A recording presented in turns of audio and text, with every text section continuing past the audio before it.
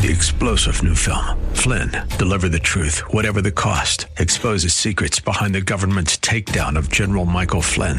Flynn knew what the intel world had been up to. He ordered the first audit of the use of contractors. This set off alarm bells. He told the truth. He was the most dangerous person for Donald Trump to hire. They had to get rid of Flynn. Flynn, deliver the truth, whatever the cost. Available now. Watch it today. Go to salemnow.com. salemnow.com. The joy of the hypocrite and how brief it is. That will be the subject of our time today on Abounding Grace with Pastor Gary Wagner. Join us.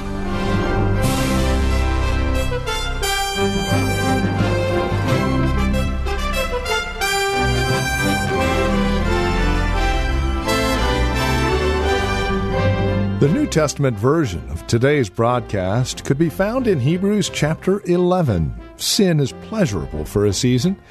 And here in Job chapter 20, we are reminded that the joy of the hypocrite is really quite brief. Welcome to today's broadcast of Abounding Grace. Our teacher and pastor, Gary Wagner, continues our survey of Job. We find ourselves again here in chapter 20 as we take a look at the hypocrite and how brief their joy really is. Is there benefit to sin, to hypocrisy? Well, maybe for a quick season. But for eternity? Well, not so much. With more, here's Pastor Gary Wagner on today's broadcast of Abounding Grace. At the end of chapter 19, which we looked at about 2 months ago, Job made one of the most remarkable statements of faith in all of the Old Testament. He said, I know that my Redeemer lives, that he shall stand upon the earth, though worms destroy this flesh, yet in my flesh shall I see God. When Job's 3 friends heard this, they could not but merely agree, which was unusual for them, because Job was speaking here through the Spirit of Christ that was in him. Like Abraham, he looked ahead to Christ's day, and he saw it. And even in the midst of the worst sufferings, he was able to endure by holding on to Christ. That is like us. True faith is going to be tested. We are going to be tempted. We are going to be tried, but faith runs to Christ. There's nowhere else to go. We have no one on earth beside him. No one else in heaven do we desire besides him. Job's 3 friends heard him say this, and their reaction should have been, Job, we're going to listen to you. You see things that we don't see. But that wasn't the reaction. And in many respects, Zophar's words are the worst we will run into in this entire book, because he is speaking, and this happens to be his second speech, as an angry, angry man. He opens here in the first few verses by saying, I feel compelled, and I am answering you hastily. He says in verse 3, Job, you have reproached me. I feel it bitterly. The spirit of my understanding, he says, makes me answer. He's looking within himself here. And he says, you are forcing me to give this answer. I'm sad to have to say this, but Zophar in many respects is a very powerful negative example of what we do in terms of James 1:19, which states, let every man be swift to hear, slow to speak, and slow to wrath. Zophar, of course, was boiling. He didn't care. He just knew that he had been rebuked, even though Job had just spoken to him of Christ. He couldn't restrain himself. Now there's one change I'll note before we go through the rest of this chapter. And it is the same thing, if you remember, that Bildad said back in chapter 18. Remember how his friends have been saying, God doesn't bless the wicked man? At some level, they have been listening to Job. Because under their blistering rebukes, they now say, the wicked man can be blessed, but only for a brief period of time. So their premises have changed somewhat, but their conclusions are still the same. Job, you may have been blessed for a while, but God has taken it all away. Therefore, what? You must be a hypocrite. Job, you are a wicked man. Again, his friends are not willing to let go of their claims against Job, and they remain blind. In verses 1 through 9, Zophar makes one main point, and that is, the triumph of the wicked is short, and the joy of the hypocrite is brief. Now, I already noted in the first few verses how he is speaking here in a very agitated way. And oh, how we need to pray that when we have an occasion to defend God's truth, 2 Timothy 2:22 is true of us, in meekness, instructing those who oppose themselves. That is one of the most important qualities of godly talk. Meekness, not a sense of, I've got to defend myself. Not a sense of, because you've disagreed with me, I'm going to let you have it. But a meek and subdued spirit before God. And Zophar does not have that spirit. You know, we all have a little bit of Zophar in us, I think. We all have our own opinions.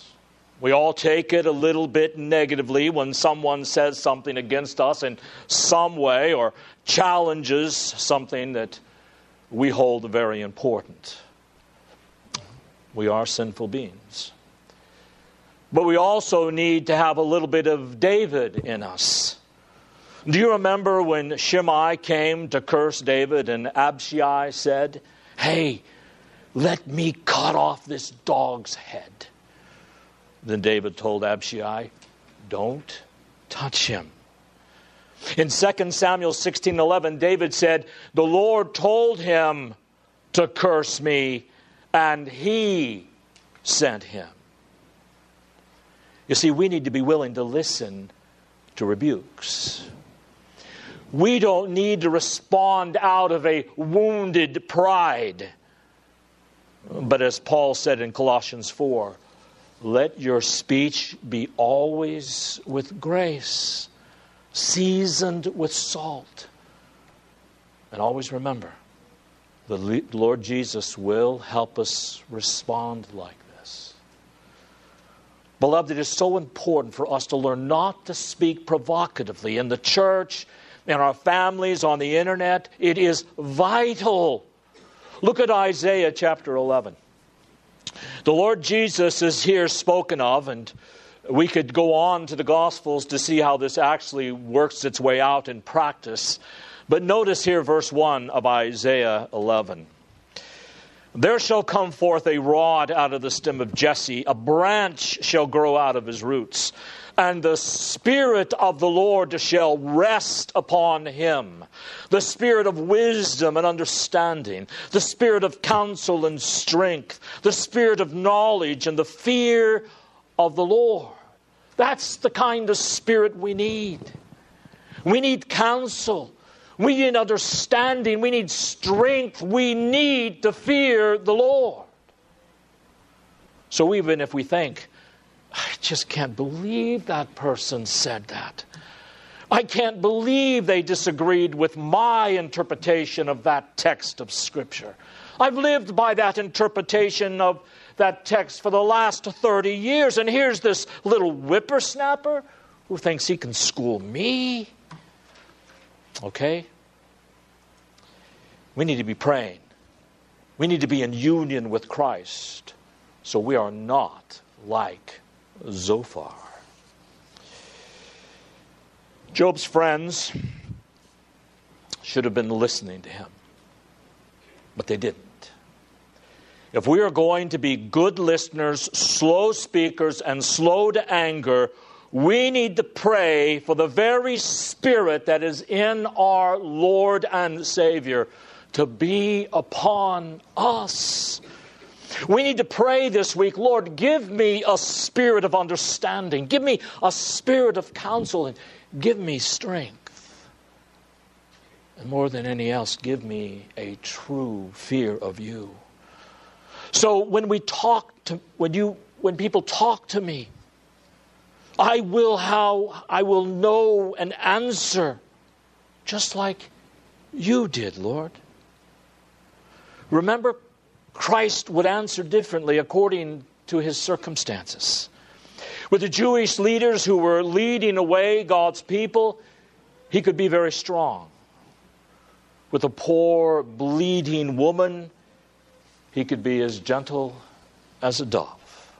That's the Spirit we need. And that is the Spirit he promises to give us if we ask him, beloved.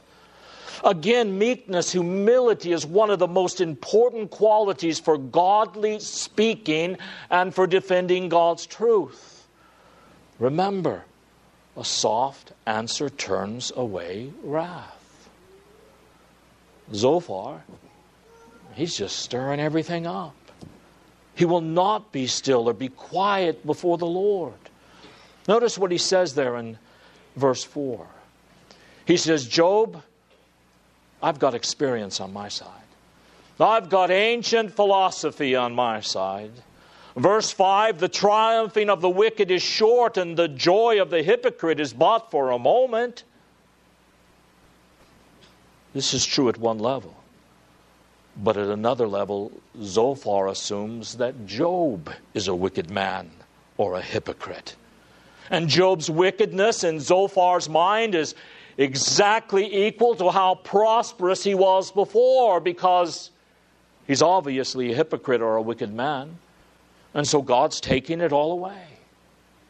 And what is worse, Job is not listening to us. And wisdom dies with us. He just assumes Job is a wicked man. He assumes you can identify a wicked man and hypocrites by their circumstances outwardly, whether rich or poor, healthy or sick, strong or weak. But of course, if Zophar was right, we would never know whether a blessing gives us anything but a fattening up for judgment. So Zophar is wrong. Nor could we look at David in his moments of great judgment, nor our Savior, who had nowhere to set his head except to conclude, oh, you must be cursed because your life is going badly. Zophar's all messed up here. Obviously, he is wrong. God sometimes gives seasons of joy and prosperity to his children and then removes those comforts to chasten us or to set us crying out to him again. And he sometimes gives joy to wicked men that last all their life. As much as we would like to think that if you are wicked until you're 50 and then, you turn 51 until you die, life, unless you've repented, is going to be horrible. Of course, that's not the case. Remember, Jesus spoke of the rich man who all of his life had all his heart could wish, but he was never content. He built bigger and bigger barns. And the very night he died, he was still saying to himself, oh, I've just got so much. But I've got to tear down these small barns and build bigger barns. And Asaph, remember, complains about the wicked in Psalm 73. Those wicked people who are always prosperous and never seem to have a care in the world. So listen, it is simply false that the godly are always blessed and happy in this life, or that the wicked are always troubled and judged and destroyed. It is not true. God treats his children as his children, which means that He chastens us. He treats us at times more roughly than He does the children of the world. And toward the wicked, He treats them with tremendous long-suffering. Why? For long-suffering is the salvation of the world. So rather than trying to read the murky tea leaves of what we see in front of us, we need to go by God's plain word. It is not always true that the wicked get what they deserve in this life. Sometimes God allows them to slide right through all the way until the moment they stand before Him. Sometimes God brings His children through a very hard path. I have known some very godly people, and I'm sure most of you have as well, who have suffered some serious health or financial or family or vocational issue, and it's been their entire lives. And if we were to look at their outward circumstance, we would conclude God must not love them. And yet, through all the tears and all the trials, those things all come to an end. Just like the joy of the wicked when they stand before the Lord. God's historical judgments, though, are real. And they are sufficiently common to warn us against disobeying God. But they are not absolute in this life, and they are always tempered with long suffering. We have to reject Zophar's main line of thought. But there is some gold here in this dross. Notice there in verse 6, it doesn't matter how much in his excellency he, the wicked man, mounts up to the heavens and his head reaches up into the clouds. He will perish like his dung. Where is he? Verse 7. Verse 8. He flies away like a dream. Now I ask you, have you ever had a dream that was so vivid to you and you were just kind of in and out of that dream and you were remembering even during the dream some of it, and suddenly you're wide awake and you just can't remember any of it for your life? Zophar is right. That is how the wicked will eventually be, like a lost vision in the night. And in verse 9, everybody will look at this guy who on earth is beautiful, he's powerful. You think, man, there's no way this guy is going to be overturned. But Zophar is right. There comes a point where his place will remember him no more. We always need to remember what Paul said in 2 Corinthians 5:16. Wherefore henceforth now know we no man after the flesh. Meaning in a fleshly way as fallen men do. Yea, though we have known Christ after the flesh, yet now henceforth know we him no more. In other words, men are not what they seem. The big, the powerful, the beautiful, the bold. The wicked are often very impressive. They make us fearful. What are they going to do? Where are they meeting? What are they scheming? And nothing seems less likely than that their plans are going to be overturned, that their power will be diminished, that their riches will be lost. But at one level, Zophar again is right. God says otherwise. They will lose it all. And one of the ways we learn patiently to endure the supremacy of the wicked is to remember that his life is but a vapor. There is only a future in godliness, beloved. There's no future anywhere else. Look how Peter describes that in 1 Peter 1:24 and 25. Short, concise, beautiful lines that you might memorize this week and think on. It says, "For all flesh is of grass, and all of the glory of man is the flower of grass. The grass withers, and the flower thereof falls away. But the word of the Lord endures forever." Or, from 1 John 2:17, A similar point, but it's made a little more personal for us. And the world passeth away, and the lust thereof. But he that doeth the will of God abideth forever. You know, I've always thought, Smithsonian Institute, that's going to last forever. I thought, the Washington Monument, that's going to be there forever. You look at the Roman Colosseum and you just think, hey, it's going to stay there forever. No. The Scriptures are very clear. And in this, Zophar is correct. Only the one who does the will of God will abide forever. The only way we can understand this is to do what Asaph said in Psalm 73. He looked around at the prosperity of the wicked and he says, I afflict my soul every morning. Which means I'm confessing my sins. I'm repenting. I'm asking God for strength. And I look at the wicked and he's not afflicted at all. He doesn't worry about what God thinks, about what he's doing. He just lives his life as he desires and he seems to be prospering. And then Asaph says, then I went to the house of God and I understood. God has set him in slippery places. So what did he see when he went into the house of God?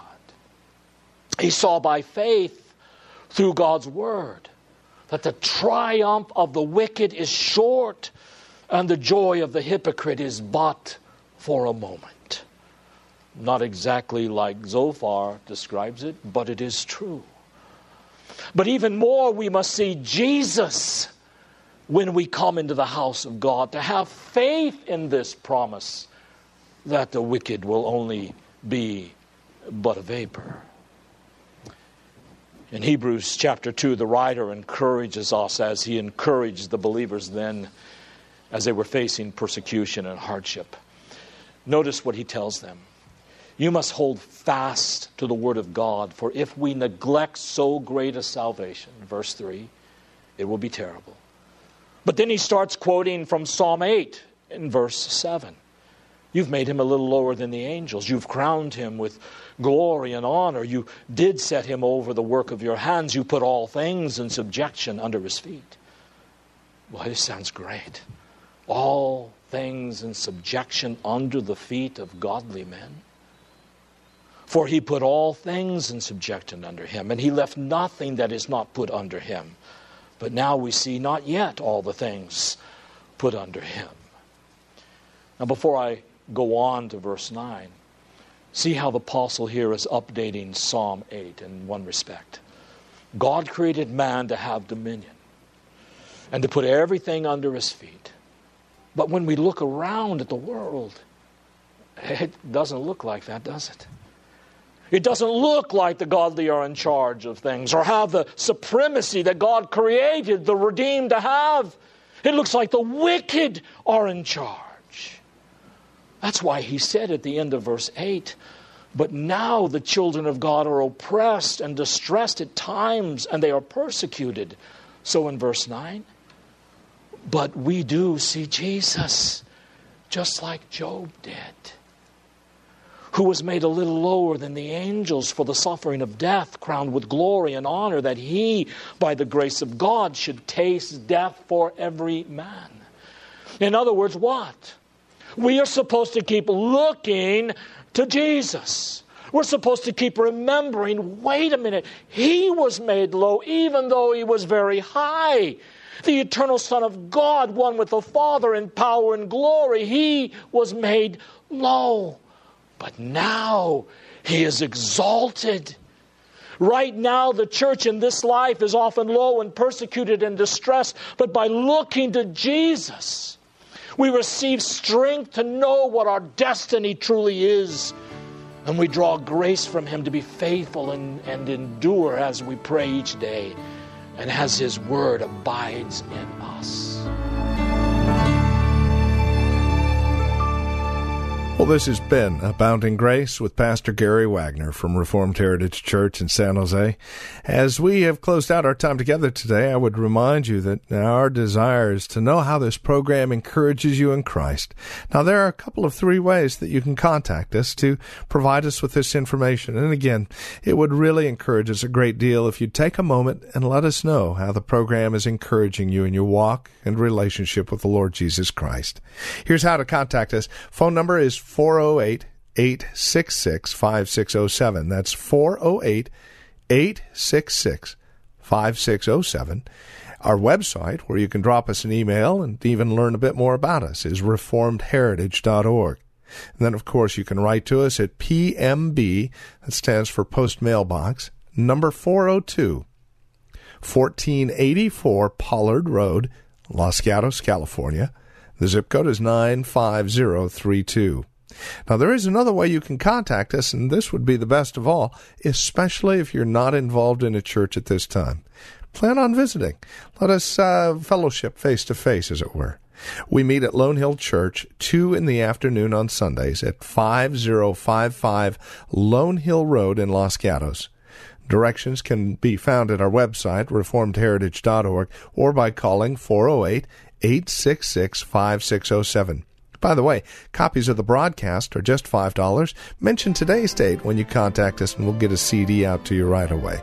Thank you for joining us today. Until next time, God bless.